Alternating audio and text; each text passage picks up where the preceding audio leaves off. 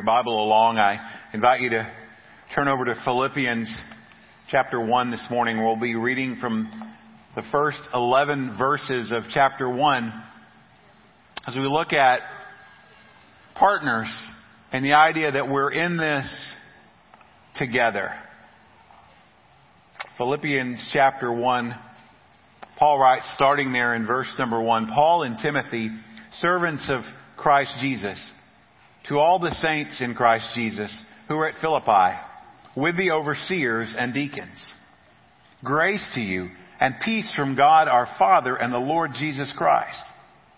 I thank my God in all my remembrance of you, always in every prayer of mine for you, all making my prayer with joy, because of your partnership in the gospel from the first day until now. And I am sure of this, that he who began a good work in you will bring it to completion at the day of Jesus Christ. It is right for me to feel this way about you all, because I hold you in my heart. For you are all partakers with me of grace, both in my imprisonment and in the defense and confirmation of the gospel. For God is my witness, how I yearn for you all with the affection of Christ Jesus. And it is my prayer that your love may abound more and more with knowledge and all discernment, so that you may approve what is excellent, and so be pure and blameless for the day of Christ, filled with the fruit of righteousness that comes through Jesus Christ, to the glory and praise of God. Father, it is to the glory and praise of you that you sent the Son, the living Lord Jesus, to the earth. And he walked the earth always seeking to do your will. That he loved with a love that no man had ever seen. He showed compassion on people in a way that they had never experienced. He walked in humility. He walked in love. He walked in perfect obedience. And he walked obediently to his death on a cross so that we might have life.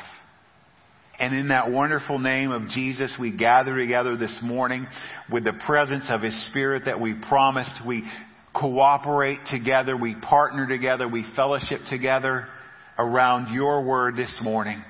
And we say, God of heaven, teach us this morning. Descend upon us with your Spirit and speak to us by your word, because we need to hear from you.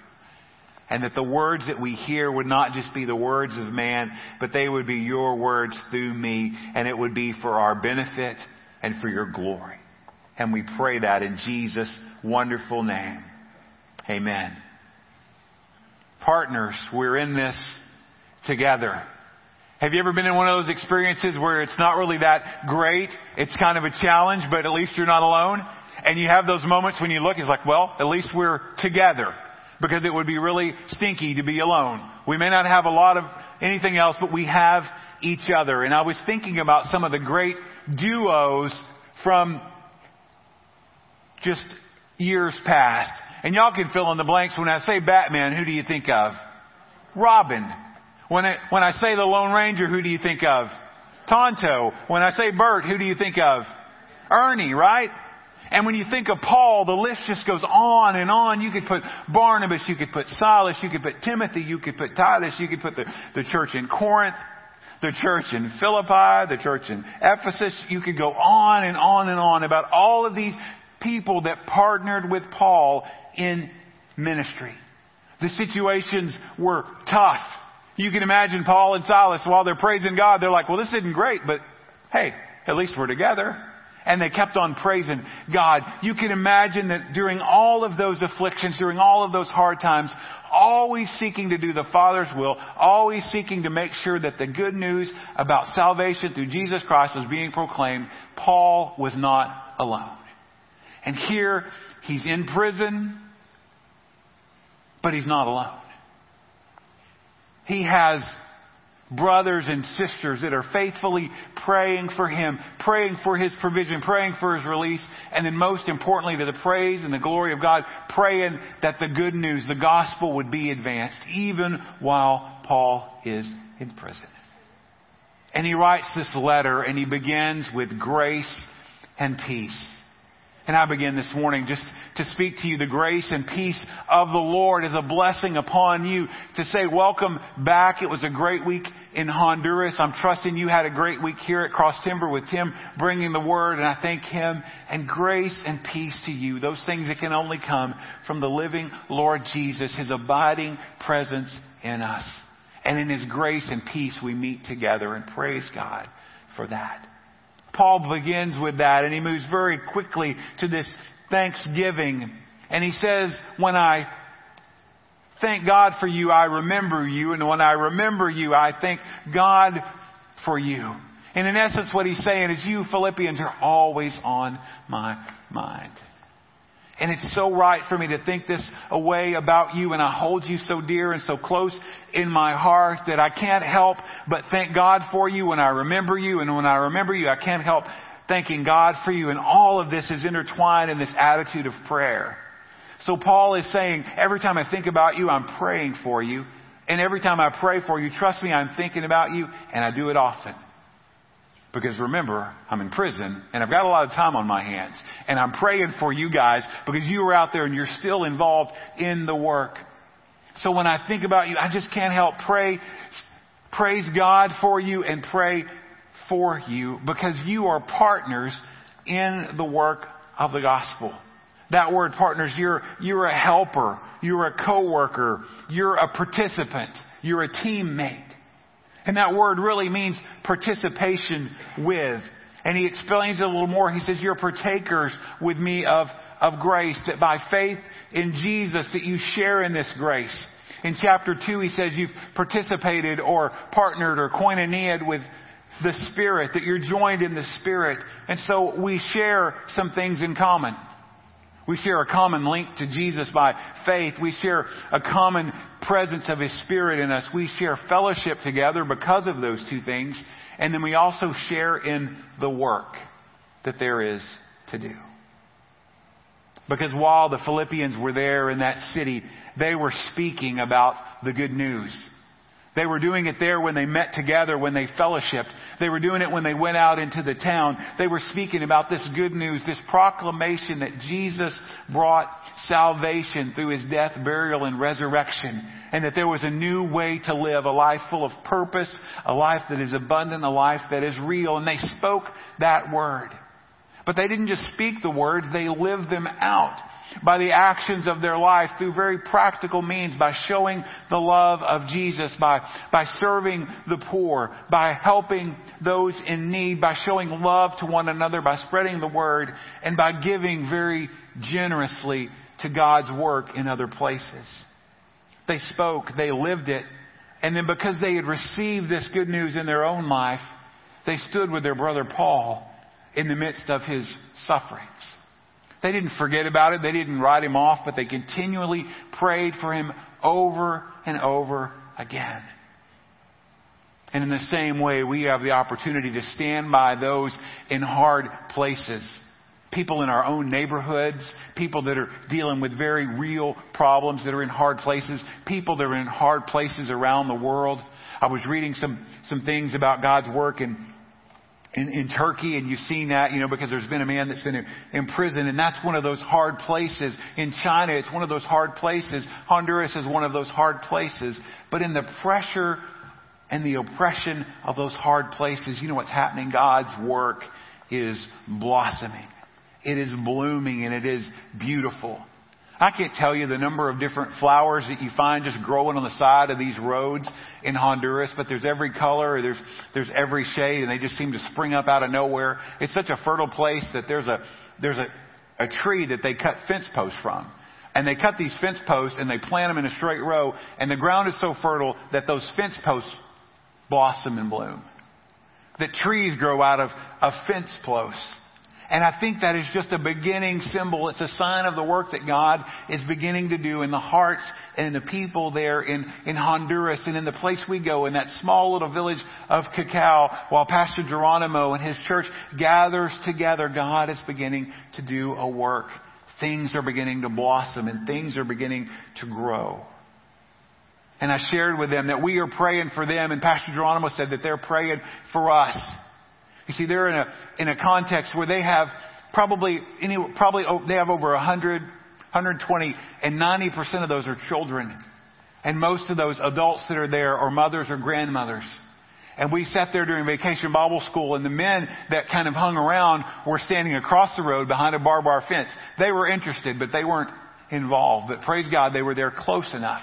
And so we prayed for them, and I asked them to pray for us that God would give us a singular focus in the same direction that they have. You see, they have their plan. It's to reach the children there in the village, so a generation would be raised up that would praise God and would lead others to Christ. And I said, Pastor, pray for us also. And he said that he would, and I agreed that we would pray for them as well. And so we stand with them in the midst of their sufferings. They stand with us in the midst of our sufferings that we don't see as sufferings. And then we pray for one another. But Paul also talks about this good work that's going on, because God has a work that He started, and God always finishes what He starts. Do you believe that? God is doing a good work, and He always finishes what He starts. Now, He may shape us and mold us and bend us and break us in the midst of that, but it's a good work. Have you ever watched those cartoons, and the cartoon character is like, you can't, they're sucked through like a tube, and then a smaller tube, and then all these different things, and you can't believe that the animal, that this character is moved through all those different things. Sometimes it feels like that in our life. The pressure and the pain is so intense and so deep, and we think, gosh, can anything in this be good? Because God, it sure doesn't feel good right now. And it doesn't look good. And it brings us to the very foundations of our lives where we have to be able to say, God is good. And God is good, and He always does good. That's what His Word tells us, that God is good. He always does good, and God's work in us is good. Even when we can't see any good, even when we don't think it's good, even when we don't feel any good, His work is good.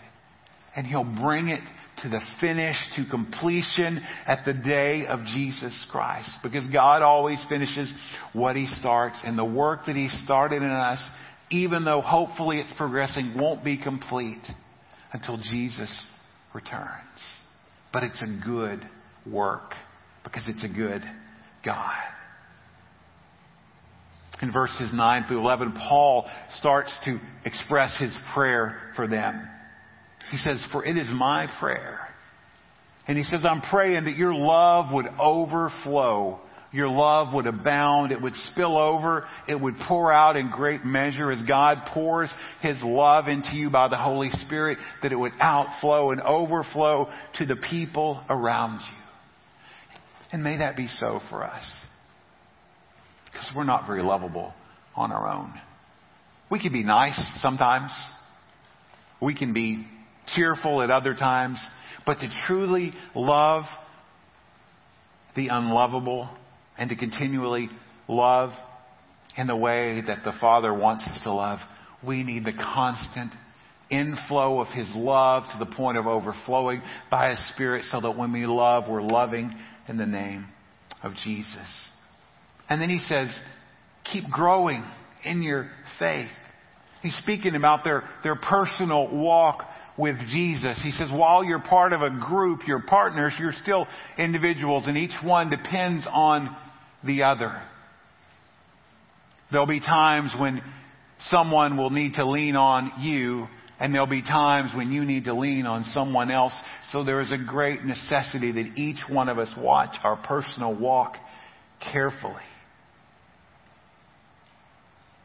And in this book of Philippians, you see really three themes. One, of humility or selflessness that's rooted in the gospel, that we humble ourselves like Jesus did, where we say it's not about me, but it's about God and others for His glory. It's about doing the hard work of ministry for God's sake. It's about denying yourself and saying, God, it's not about me, it's about you, and being willing to do the hard things that God asks us to for His glory. And all of that is underpinned or held up by a joy that endures because it's a joy in the Lord, and it's a joy that overcomes. It's a joy that takes a person that says, I really don't want to do this. I really feel like I can't do this. And turns that person into, I can do this because God will help me, and I can do it joyfully because it's not for me, but it's for the glory of the Lord. Because we're battling enemies. Pastors and churches battle enemies, and this is not an exhaustive list, but I wrote down 3 things. We constantly battle sin in our life. We constantly battle those things in our life that hold us back, those sins. We constantly battle discouragement. I wish things were different. Oh, I wish we had more. Oh man, that didn't really turn out like I thought it would. And we also deal to some measure with hopelessness. And that's just what are we going to do? What are we going to do? And we all battle those things. Pastors, churches, and everyone else battle those things. We constantly battle sin. We battle being discouraged. And we battle being hopeless. But there is a cure. There's an antidote. And what is it? It's the truth of the good news of the gospel. That all of those needs, all of those wants can be filled with the person of Jesus Christ. And here's the truth that we need to remember and need to proclaim. That if we have Jesus, we have everything. Let me say that again. If we have Jesus, we have everything. Amen? That's why Paul says through Jesus in verse 11, that through His Spirit in us, His love in us, His power in us, His work in us, we have everything we need. It's through Jesus. And if our growth in faith is founded on what Jesus has done, on what He's doing right now and what He will do, it will be real growth. And that real growth, Paul expresses it as the fruit of righteousness. We read Galatians chapter 5. We know that by the presence of the Spirit, we have the fruit of the Spirit in us. And we know what those are. That's love and joy, peace, patience, kindness, goodness, faithfulness, gentleness, and self-control.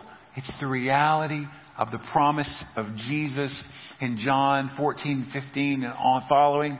I won't leave you as orphans. I will come to you. I will send you a helper, and the presence of the helper manifests or creates those things in us. That while we're not lovable and we're not joyful and we're not peaceful and all those other things that many times, but by God and His Spirit, that work is done in us. And His presence is made real so others can see that there's a difference in our lives. And over time, there's an increasing likeness to Jesus in our lives where we could say, I look more and more like Jesus as I grow in Jesus. The more I grow, the more I look like Jesus. And the more I look like Jesus, the more I'm pleasing to the Father, and I'm growing and walking in godliness. And this fruit of Jesus in us, this fruit of righteousness, results ultimately in praise and glory to God. And you read all through the Old Testament, you read through the New Testament that God is working in this story of Scripture to gather together a group of people from every tribe, every nation, every tongue to do what? To gather around His throne and to be a group of lifelong worshipers that join along with those that are already praising His name. Think of somebody right now that you know that doesn't know Jesus. And just quietly there where you are, say, God, help me do what you would have me do in the power that you give me to do all that I can without any excuses. If that person will join me in praising God around the throne. Now do this. Pick a continent. I don't care what continent you pick. And pick a country on that continent and say, God, there is a person right now that has a different skin color than me, that speaks a different language than me, that grew up in a different culture than me. I don't even know their name, but it doesn't matter. But I'm praying for them right now that you would bring that brother or sister to the point where they would gather around that throne with me to the glory and praise of God. And we need to pray that often. We need to think that way often because the days are short. The time of His return is coming near. And in this day of patience while He is waiting, it means salvation. And that it would be to the glory and praise of God. Now I want to give you 3 P's to apply. Where does this start? How does it even start to be a partner with each other here and with another church, even in another land or another country? It starts with a personal walk. That's your first P, personal walk.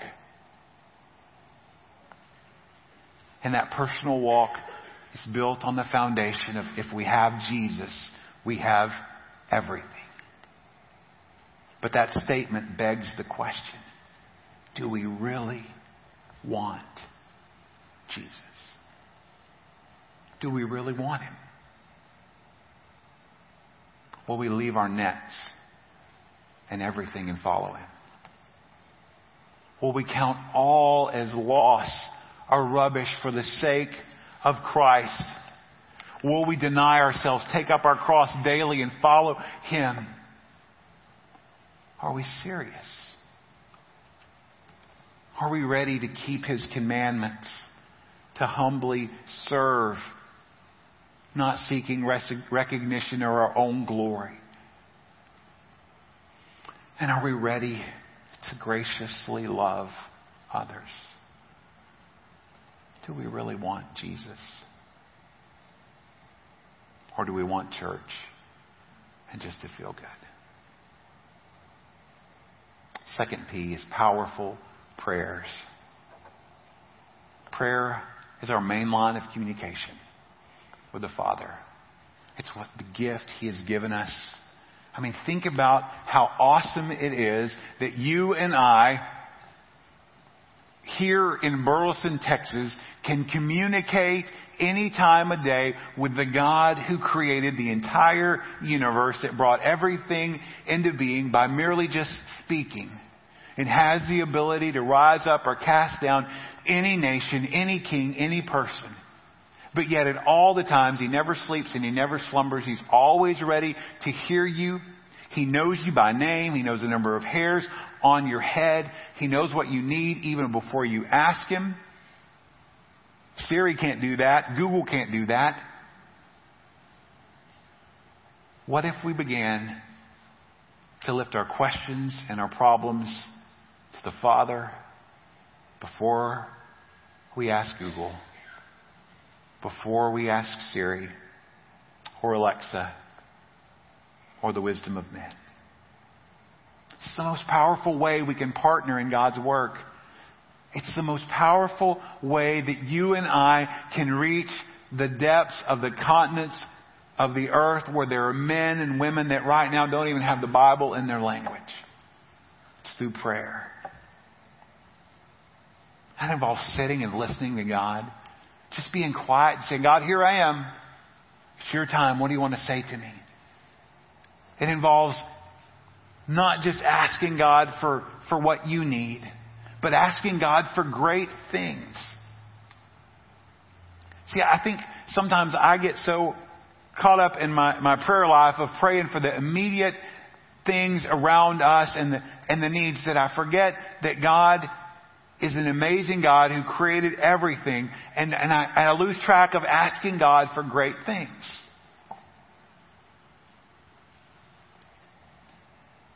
Will you join me in asking God for great things? And let's just see what God will do. And then just a reminder that while we're praying, we need to remember that many times, because God is so good and so gracious in this way, that those things we're praying for, He lets us be a part of the answer. And so be willing. If you're praying for someone, praying for financial needs, praying for physical needs, praying for encouragement, praying that God would strengthen them in their faith, just realize that God may be wanting to use you to be part of that answer. So personal walk, powerful prayers, and thirdly, partners. Partners are individuals that work together to accomplish things that one person should not and could not do alone. Let me say that again. Partners are individuals working together that accomplish things that one person should not and cannot do alone. It would be absolutely ludicrous when the Olympics rolled around and in the pairs figure skating for one man to skate out there by himself. Because you know what? It's a pairs competition. It would be silly. They would say, well, where's the lady? He's like, no, I'm here. I've got it. I can do it. Now, he could go around and he could skate elegantly around the whole ice. He could do all the maneuvers and everything. But what? He was meant to have a partner with him, right? See, God never intended us to do our work alone. We could do what we think is the very best. We could speak very eloquently. We could come up with great ideas and great plans. But God doesn't intend us to work alone. Because those things lead to discouragement. They lead to burnout. But He wants us to work alongside others here in our church, here in our community, and other places around the world. If you get to chapter 2 in Philippians, in the first verse, Paul says, if there is any encouragement in Christ, any comfort from love, and any participation in the Spirit, any affection and sympathy, complete my joy by being of the same mind. Having the same love. And being in full accord and of one mind. Paraphrase. Grab the focus of the advancement of the gospel, and in this power of the Spirit, join together and work together to accomplish it. Because we need each other. We need other churches. Because there's a world that needs to know Jesus, that He loves them, He died for them, and He wants to give them eternal life.